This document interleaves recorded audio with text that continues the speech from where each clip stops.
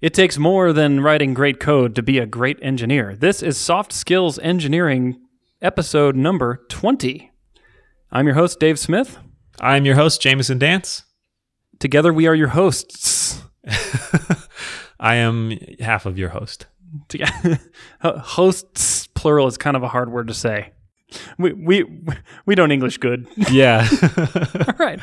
Hey, back in episode 17, I think, we talked about being fired and people bouncing back and stuff. And one of the things we raised during that issue was that a lot of people don't talk about this. And so we actually had several people write in to share interesting stories about them being fired and what they did to get fired and then what happened afterward. So we're going to share a couple of those with you now. Jamison, I think you might have the first one. I do. So this is from an anonymous listener, and here it goes. I listened to your Fired podcast and wanted to yell at the car stereo. My fired story, I got fired with cause for insubordination because I was an entitled brat. My friend who got hired shortly before I did got a promotion. I felt like I deserved, but he deserved it, and I so did not. And I tried to lead a rebellion against him. And I worked at the help desk, and I did like 8 hours of actual work per week. And then it says lol. Eventually it all caught up with me. I brought my snowboard to my place of employment for the company ski trip, and I got called to HR as everyone was leaving. And they were like, officially it's not a good fit. Unofficially it's insubordination, and also you are not good at customer service. I was crying and like, you don't have a mortgage to pay? Totes unprofesh about the whole thing. I'm pretty sure the words totes unprofesh are tongue-in-cheek. Totes unprofesh is the most profesh way to say that. Totes profesh. I called my wife bawling on the drive home. I'm so sorry I messed up. Gave it a day and called my friend boss the next day to tell him he was right to fire me and hope we could still be friends. Cashed my 401k in a panic. Bad move. And went to interview at Apple Retail. Told them everything about getting fired. Like I really owned it and relished it for the learning experience it was. Out of 2,500 candidates, they hired 15 and I was one. I showed up and the GM was like, hey, it's fired guy. Fired guy. Hey, fired guy. And it ends with, I learned the customer service skills at Apple that I wish I'd had previously. So it sounds like this was really I like how this person totally owns it and says it's completely their fault, but also used it as an experience to improve a lot. Yeah, and when he went to interview later, he completely told the truth. Mm-hmm. And I know this person, and they are a great storyteller. But also, this is a good story, so it kind of helped them stand out. It sounds like. So perhaps being fired was one of the better things that could have happened. Here's what I took away from that. What story. if they won the rebellion and they still worked at the help desk to this day? And the other guy got fired. Yeah. Then what would it's like Sliding Doors or whatever that movie is. What would their life be like? So here's my takeaway from that story. Don't make important financial decisions right after getting fired. Yeah. Don't cash your 401k if you can help it. Okay. All right. I have another story from a listener, also anonymous. He writes, I was going to be placed on an extremely tough probation, and my supervisor told me that I probably wouldn't make it through it. Part of the thought about trying to salvage that situation, however, I realized is that it would be easier and less stressful for me to start brand new afresh at a new employer. There was a lot of different things that led to that situation. The organization itself had its own issues. Like in the 2 years I was there, I had 3 different supervisors, and we used 4 different time tracking applications. Everyone loves a good time tracking application. That was just my little note there. I had quite a few projects that I was placed on that put me in a situation to fail, and either the requirements were not correctly gathered or I was working on some legacy code that had issues. I'll admit, around this time, I'd gotten pretty burned out, and I wasn't staying up to date on my tech skills. By that time, my third supervisor had come along, and he wanted me to redo things and saw some of those situations as reasons to get rid of me.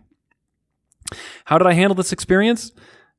When searching for new jobs. In the end, I ended up at a great company that provides money for training and has a career path for their workers. How did I handle this experience when searching for new jobs? Thankfully, I started to see the writing on the wall and had started a search. I quit on a Tuesday morning, and I had 2 job interviews lined up by the end of the week. In my interviews, I didn't mention anything about quitting. I told them that I was still there and that I didn't want them to know I was looking.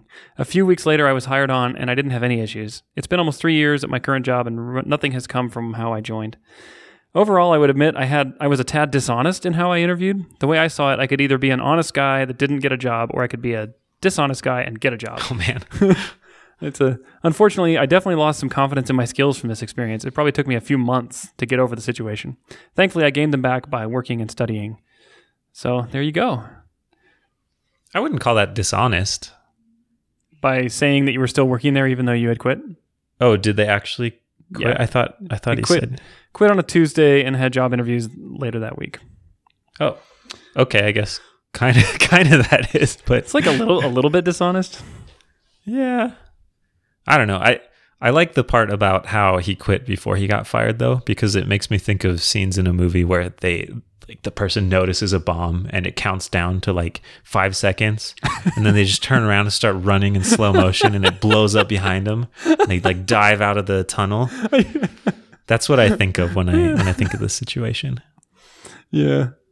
So good work. I like that he was able to bounce back by training again, and even though he had a pretty big blow to his confidence, and he said he like his tech skills had really gotten a little bit stale, but he was able to retrain and get upgraded, and everything is great now. 3 years into his new job. Yeah, cool. So you can get fired and still be great. Yep, that's what I take away from both of these stories. Yeah, I do too. It's good. Yeah. Well, I mean, getting fired isn't good, but but life goes on. That's true. I was just good that you took something away from the story. That's all I okay. meant. That was good. I learned from their pain, and yes. It was delicious. Actually, what I meant was that your jumping from a bomb metaphor was good. That's what I... That too. That metaphor applies to so many situations too. Like, it was good. Anyways. All right. So, Jamison, can you read our first question for today? I certainly can. How do I make code reviews more effective? It feels like reviewers fit into two categories. Either they are too quick and superficial, or they get bogged down in nitpicks. So true. That is an interesting categorization and very common. Yeah, this is a common complaint I hear, that code reviews become a hoop you jump through, and everyone kind of treats them casually, and they don't help that much, but there's still work you have to do, and it kind of feels like developer busy work. Can we start out by talking about if you really need code reviews? Well, you don't, Dave, specifically. Well, yeah, I don't write any code. Oh. Just kidding. Yeah, let's talk about that. Do you need code reviews? For years, for about 10 years, I believed that code reviews were a sign of weakness. What? Yes. Are you serious? Yes. And Sometimes I'm really glad that I know you now from some of the stuff you say. Because you're such a nice guy now. Wow, you just gave me some real introspection. Such a backhanded compliment. I'm so glad I know you, ... now. Oh, man. No, literally for years I thought this, and I thought, look, we've hired smart people. They don't need to be babysat. You know, like, these people are super bright. Why do I need someone to come in and like look over their code? Just they're capable and confident, do it themselves. Mm-hmm. And you want to know someone in one sentence changed my heart on this. And it was someone who had worked at Google. And he said, Google hires smart engineers and they do code reviews. And I was like, the appeal to authority. Yes. Classic gets way of every knowledge. Time. It really made me think like, oh, so it's not just about smartness and babysitting. There might be some other benefits here. And I started to realize that we needed this on our team. We needed people to share their knowledge and make sure that we didn't have single points of failure, like the bus factor, you know, like, well, sure. only Bob knows how that function works, you know? Yeah. And code reviews are a great way to facilitate that, and many, many other benefits. So we put code reviews in place 2 years ago, and it has been a life changer. I've absolutely loved it. And it hasn't cost nearly as much time as I thought. So was that what was your concern with it? The time? Mostly it was a time suck. Now, you've got to remember, Jamison, since you're just a young whippersnapper in this industry, we did not have GitHub. We did not have pull requests. You know, that wasn't a thing. And let me just tell you, code reviews with CVS and Subversion, it's not happening. Like, they don't help at all. Sure. You know, and there was no GitHub, there was no GitLab, there was none of that stuff. So it was really hard. Like, it was like a sit-down thing where you had to bring your computer over to your coworker or email them a diff. And yeah, there were tools out there like Review Board and Garrett and stuff, but those are all kind of, I don't know exactly how old they are, but they were not on my radar.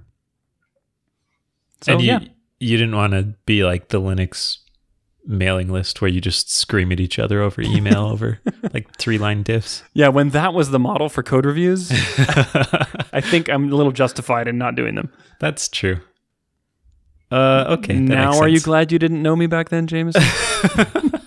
I wish we had met earlier all the time. That's really interesting. I've never thought about it's just part of the air. The industry consensus now is everyone does code reviews, right? Yeah, I think so. I haven't heard any arguments against it besides you just now when you said you were too smart for them. Now, I believe that was the summary of your point. Well, I shouldn't say we didn't do code reviews. We did post facto reviews where we would have like our Subversion or Git system email the team with every commit, and people would put those in a folder and you could read through them. And I would read through them all. But it was always post facto. It was never a gate, to getting your code merged. Sure. So anyway. Huh. Whatever. Let's get to the question. So how do we make them more effective? Or let's take it for granted that we actually are going to do them, because I think almost every developer I know does them. Mm-hmm.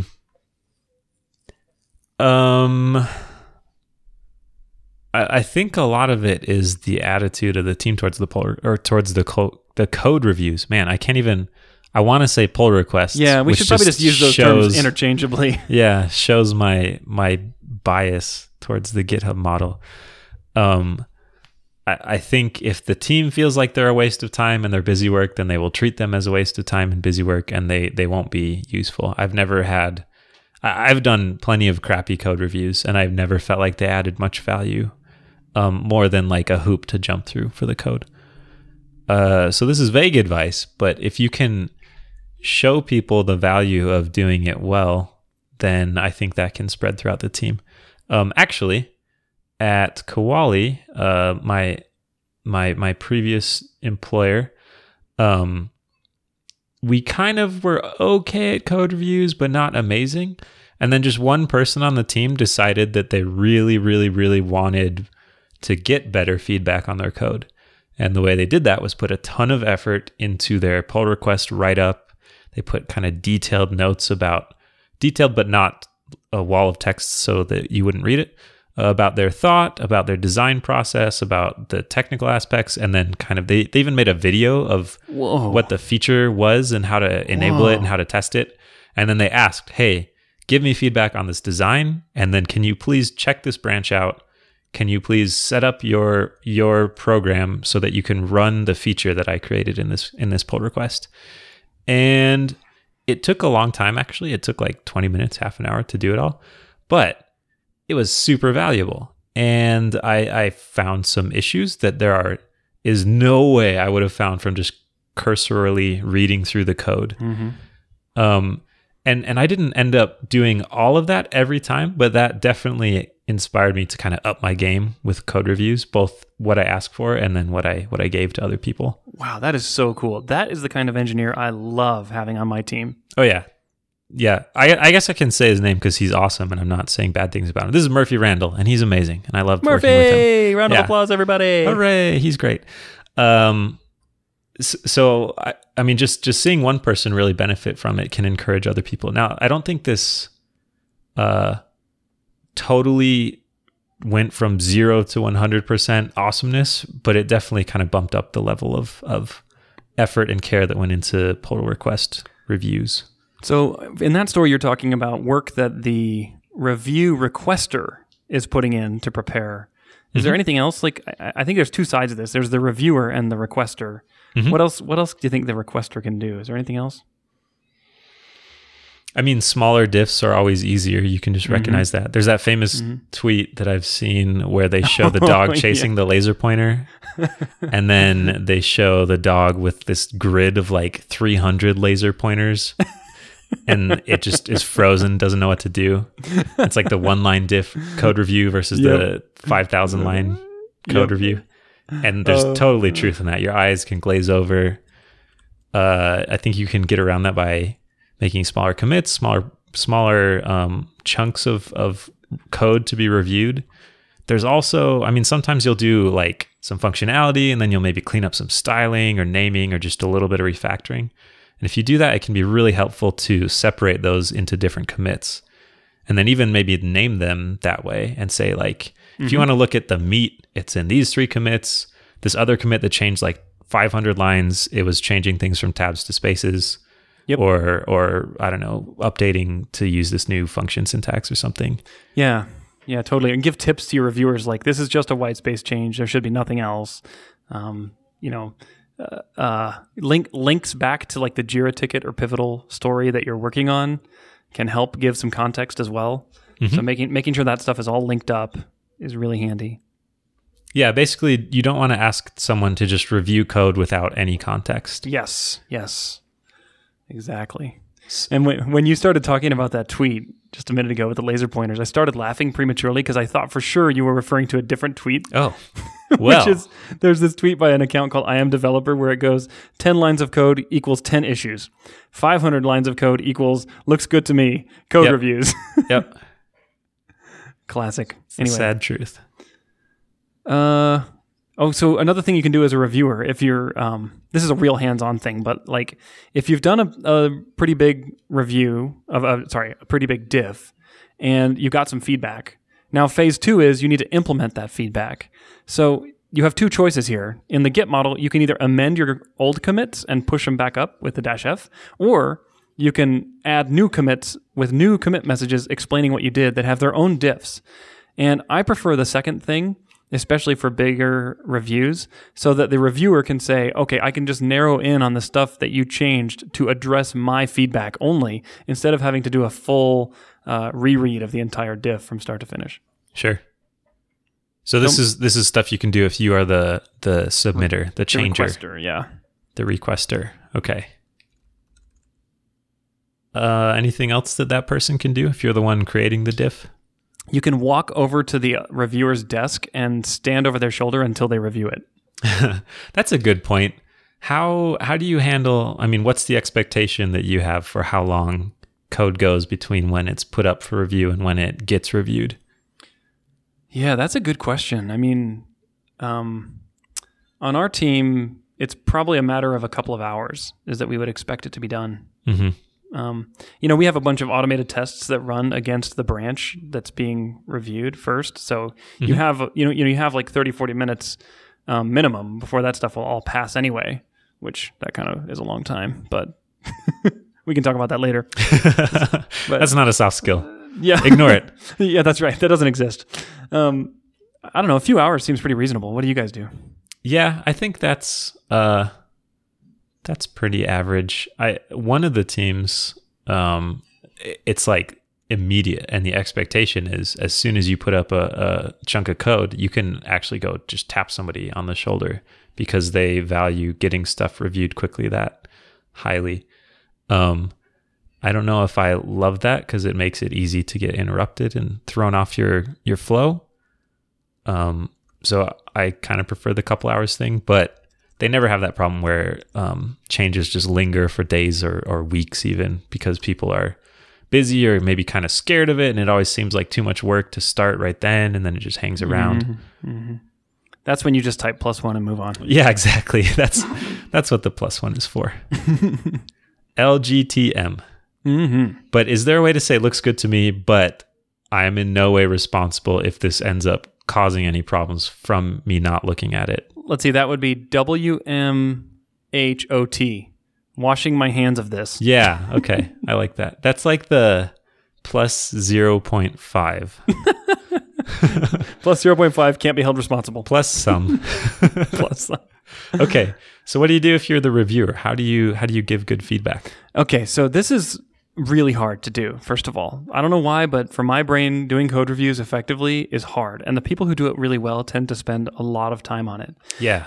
And one of the things I do to try to get in the right mindset, if I really want to do a good job on a code review, is I look first at the description and the thing they're trying to solve, and I watch all of Murphy's videos. And then I don't look at the code. Then I take a step back and I think, how would I code this up if I were the engineer? And this intentionally biases me, but what it does is it brings me into the code review with critical thought, because now I can look for deltas between what I envisioned and what the developer actually did. And not that I'm looking to just like -1 the commit or -1 the review because it doesn't match my thoughts. Not at all. It's because now my brain is in like pattern recognition mode, which is what brains are good at, instead of just like, well, looks like you didn't indent this as well as you should have, or we do tabs, not spaces, or whatever, dumb things. Instead, I'm looking at structure and design and code organization, things that actually matter much more than like, hey, we put curly braces on the same line as the if statement, buddy. Sure. Clean that crap up. Clean that. I won't have it. Our customers will be livid if they knew that we had curly braces. Yeah. So 2 things that what you said made me think of. The first is just at the very beginning, you mentioned that people who are good at it put a lot of time into it. And I think there's this idea in the industry that code reviews are like a quick fix. You just do them, slap them on, and then they make your code better.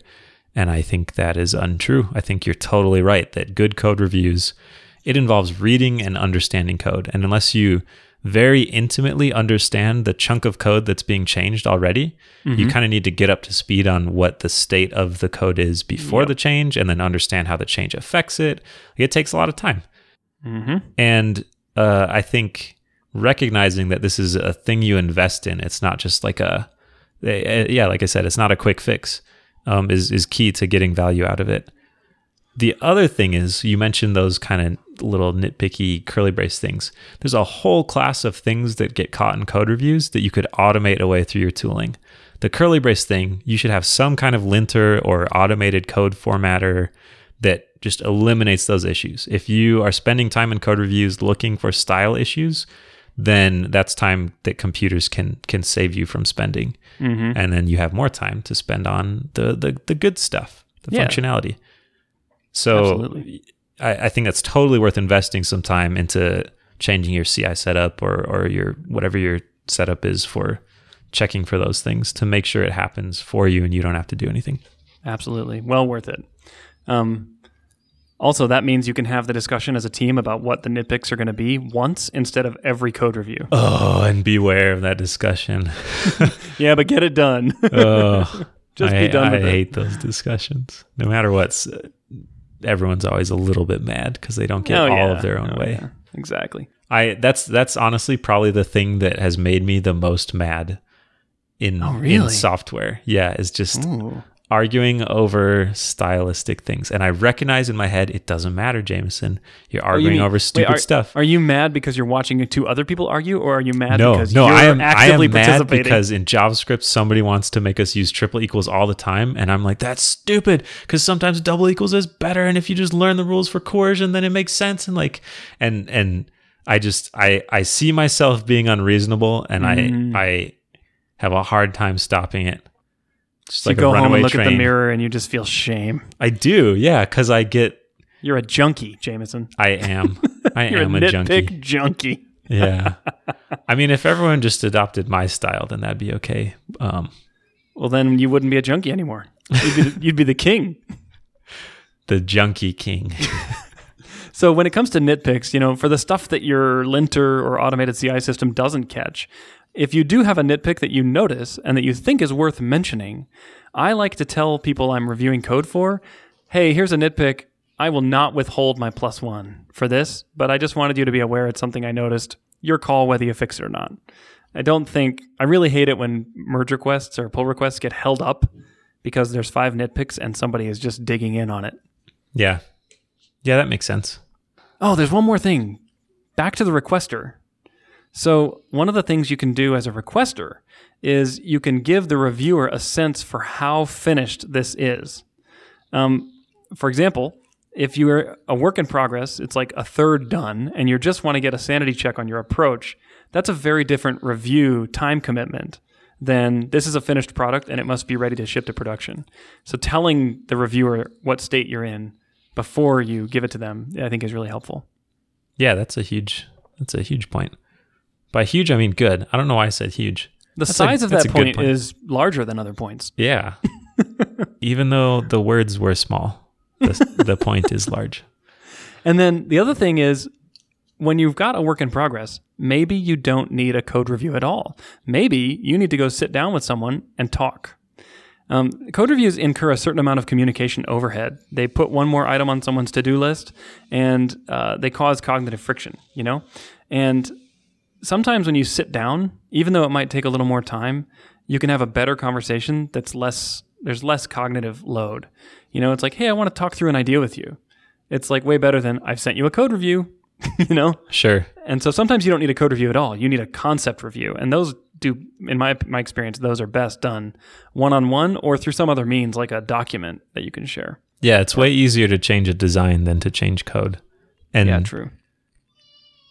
Even the word design sometimes gets a bad rap. It feels like, big design up front, and that's bad. And we're agile, and we just kind of ship stuff and then figure it out. And design is great, and it can help make your code better. And it's easier to do in your head than on the computer sometimes. It really is. All right.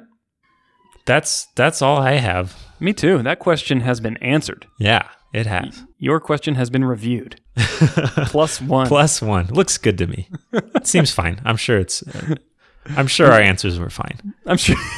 I don't understand most of them, and I'm not going to try, but it's fine. But I think, Jamison, you should put more pauses between your sentences. It's a nitpick, but I just wanted you to know. All right, deleting the podcast, starting over. Oh, I had one more thought on that. Oh, hit me. There's this really awesome episode on a podcast called The Changelog by the author of the C4, the Collective Code Construction Contract, Peter Hitchens, who, look him up on episode number 205 of the Changelog. Great episode. One of the things he talks about in code reviews is he says, our protocol is we always move forward. So if a pull request comes up and it's got some controversial stuff in it, we merge it. And if you care enough to fix the controversial stuff, you will make a subsequent pull request that addresses it. If you don't care enough to actually make your own pull request to address the stuff that you raised, then you don't care that much and just let it go. And I thought that is a really cool heuristic. I like that a lot too. In my younger days, I've been guilty of arguing passionately for someone else to make something make me feel better. And then they were like, well, I'm not going to do that. But if you care, you can change it. And I didn't care enough to change it. And you didn't. Yeah. So you learned something about yourself. I sure did. Yep. I'm really glad I didn't know you back then. Same. All right. Well, I think we're out of time today. Oh, that is a good point. Yeah, I think that was a good question, and we got some good stuff in about the fired stories. We want to respect your time by not making this podcast too long. We want to respect your time by not making you listen to us very much. Yeah, that sounds right. +1. These are great questions. If you have a question, if our listeners have a question, Jamison, what should they do? No, wait. That they want us to answer. Oh. That they think that we could answer. Mm-hmm. About, soft skills and coding. Oh, geez, I already messed that up. Not the coding part. Not coding stuff. The core premise of our podcast is clearly not cemented in my mind yet after 20 episodes. Anyways, they should send us a tweet or a direct message on Twitter. We are SoftSkillsENG. We will put it in our backlog and we will try and get to it. We love hearing feedback about the episode too, what you liked and what you didn't like. If someone could make one of those inspirational quote poster things of stuff that Dave says, where it's like white text, there's a picture of the sunset, and the text is overlaid. That would also be good feedback too. Where are you going with this? Like what kind of stuff? No, just like those inspirational things that people post on Facebook, except it'll say like +1 Dave Smith or something like that. That's all it says. Yeah, that kind of feedback would be helpful. I think you finally identified the financial model for this podcast. It's brilliant. It's a good thing because those yacht payments aren't paying themselves. Oh, speaking of that, okay. Speaking of financial models, if you are interested in sponsoring the podcast, we are interested in talking to you. I think a lot of people are listening now, actually. Mm-hmm. Literally several of humans are listening. We've extended from Jamison's mom to also a couple of his cousins. Yeah, they're big fans. And I think it could be a good way to have us help you out and have you help us out. So if you're interested, also send us a tweet or a DM. Mm-hmm. Mm-hmm. Also, because I want this done, I'm going to announce this. we have a website. It's at softskills.audio. And if you go there now, there's nothing. But soon there will be something because I'm going to work on it so it's done in time for this publication. Way to commit. Thank you. Publicly, very publicly. We're going to put in place an aggressive code review process for any changes you make to the website, Jamison. That will surely help it get done faster. You're smart. You don't need a code review. Thanks for joining us today. It was great having you. And thank you so much for those that wrote in stories and questions. They just keep piling up, and we will get to them. Yep. Talk to you later.